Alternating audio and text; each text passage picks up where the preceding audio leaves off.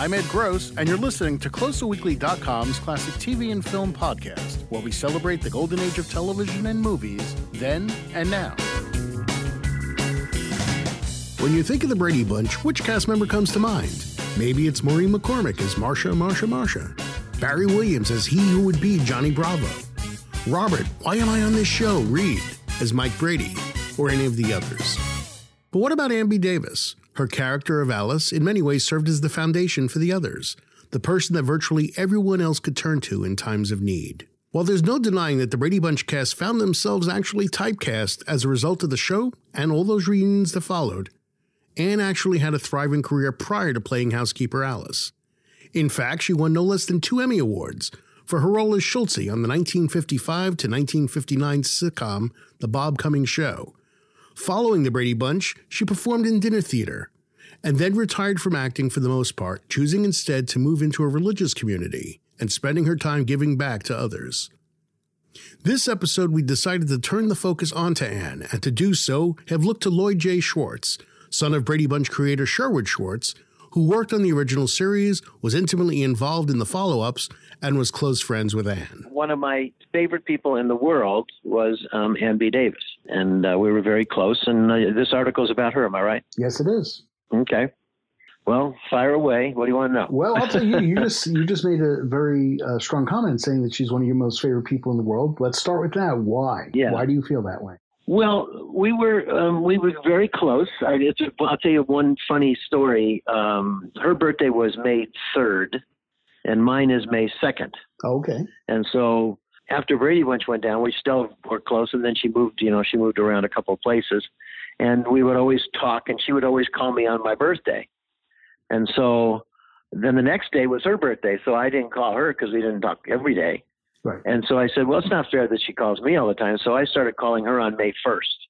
And then she got wise to that and started calling me on April 30th. And it just... That's great. That's great. I love that.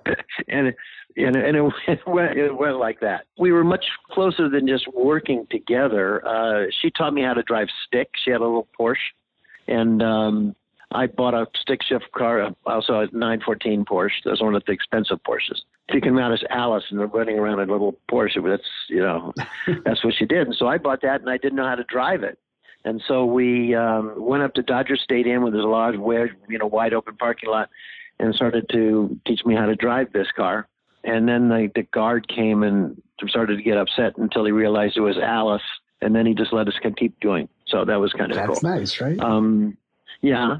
And then, she would come into town, and I think she stayed here a couple of times, and she came in for my wedding and for the kids' bar mitzvahs and stuff. So she was really almost became like an extended family. And then I ended up sadly doing her eulogy in San Antonio. Yeah. So we were, as I say, we're very close. I remember the first time that we connected was on the first day of filming. Well, I got involved in Brady Bunch after the pilot. And so now they assigned me the kids as a dialogue coach. And Annie was doing a scene, and she was doing something that was, it might have even been, and this is just my recollection, so it's hard to exactly, but she was always stirring stuff on the stove. Now, there was never anything in that pot, but right. I mean, she was always stirring because she was a terrible cook. And I don't even know if she ever cooked, and she actually published a cookbook too. Right. Which was, yes. So anyway, I don't think any of the recipes were hers, but okay.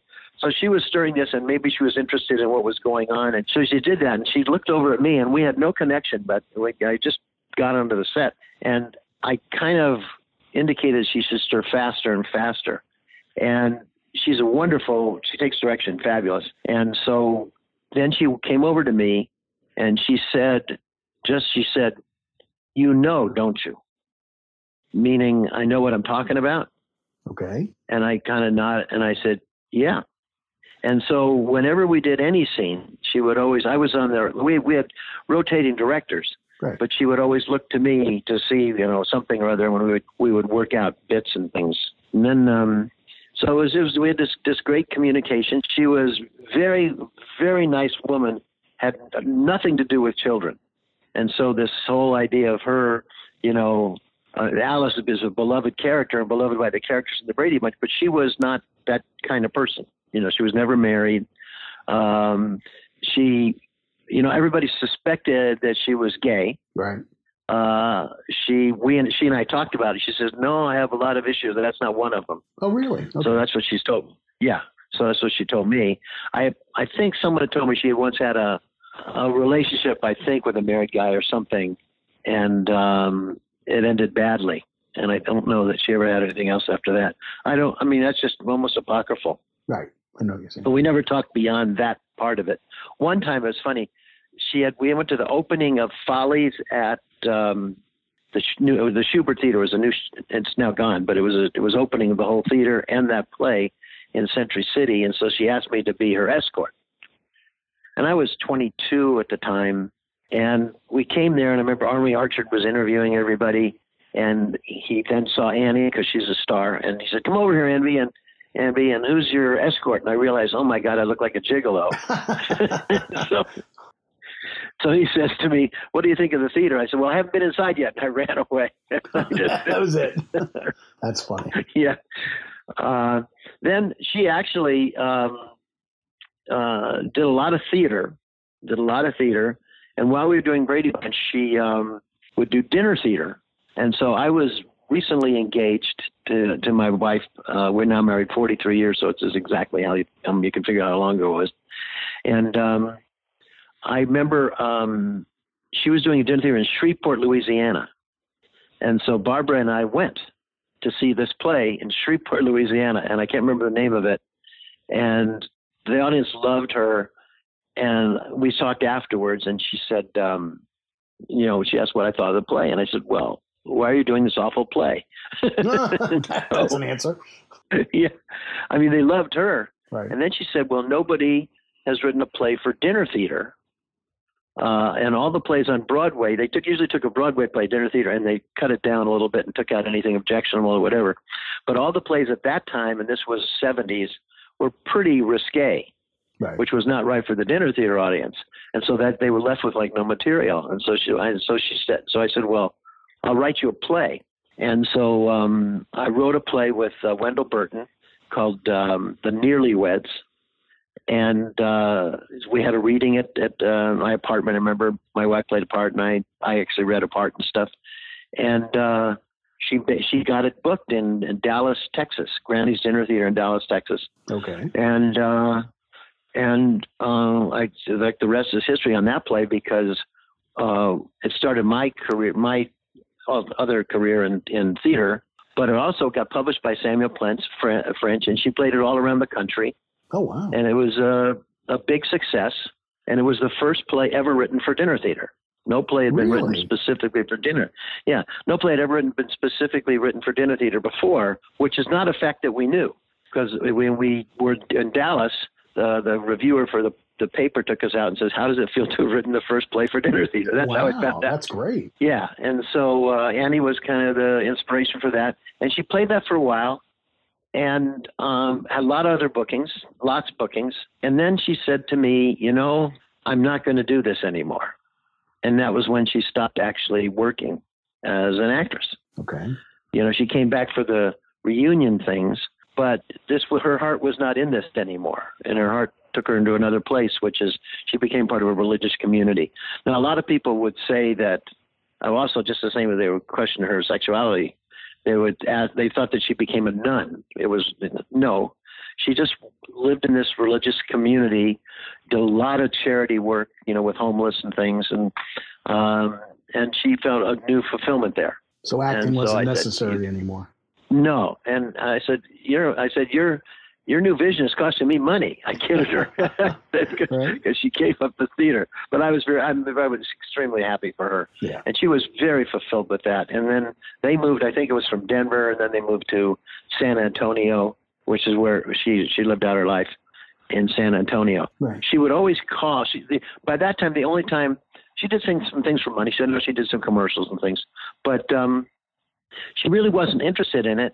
And she would always check with me whether it was something she should do or not, and that included the Brady Bunch movie. Really? She had a part in that, and she wasn't sure whether to do it or not because it was a little bit, PG 13, right. close to R kind of movie. And I said, no, this is fine. This is fine. And this is what she agreed to do that. So, and that was great. And she was loved in that. And then I remember, we won like TV Land Awards, pop culture awards or something. And it was fascinating when she came on the stage. As much as the kids were, got applause and things, she got the most applause. Really? Because everybody just loved Alice. Right. It's interesting for a person to have two really iconic characters in their life. And then she was Schultz, of course, in Bob Cummings' show, which is not as remembered today as the Brady Bunch, just because it was a longer time ago. Right. But, she won Emmy Awards for that, and fabulous character. When she was suggested, and you probably know this part of the story, when we cast Brady Bunch originally, Joyce Bulifant was going to be Carol. Right. And then Florence became available. Now, when Joyce had the part of Carol, Joyce is more of a comedian than Florence. Florence does a comedy really well, but Joyce is more, just funny instantly. And so we had kind of a straighter kind of character for the housekeeper. I can't remember who played that, they were thought for that. And then when Florence was cast, Dad said, now we need a funnier Alice. And so I think Anne was doing like a nightclub act in Seattle or Alaska or someplace. And they kind of bought her out of it to come down and test, for this. And she got the part. And she, it was funny. I'll tell you another thing she didn't have a last name. She was just Alice. Right. And then we did some episode where a mailman came to the door and he says, I've got a letter for Alice. He says, I can't just say that. The mailman said, people have last names, Right. I have a letter for Alice. And so we said, what's her last name? And I said, Nelson. Just like that. And well, it wasn't just like that. It was because my dad had done Ozzie and Harriet. So I said, let's call her Nelson. Kind of as a semi-salute to Ozzie and Harriet. Nobody knows that. And I think this is new for this for your article. Good. I never heard that before. That's great. Yeah. No, well, that's how she got her last name. Mm-hmm. And in fact, Sam had his last name also at a very similar thing. It was in the butcher shop, and for some reason they needed a last name there. And I looked, and somebody was putting down a $100 bill for. I can't remember. I said I saw that as Franklin, so I said it's Franklin, and so that's how he got his last name. Okay. And many years later, the very first winner of Who Wants to Be a Millionaire, right? And it was the $1 million question, and they said, what was Carol Brady's maiden name? And of the four choices, two of them were Franklin and Nelson. That's funny. That is funny. What was Carol's maiden name? I don't remember now. In the pilot episode, they mentioned the names. Oh. I think it was either Tyler or something like that. It was it was her, whether her maiden name or whether it was her husband's name. She was either divorced or right. No, she was divorced. That's right. Which was never, as you probably know, they never told anybody what the circumstances with the first marriage for her. Which is why they brought back the husband for the Brady Bunch movie, right? Or the second one or the other. The sequel, yeah. Yeah. Those are some thoughts I had of her. It was really a very dear relationship, and she was very close to our family.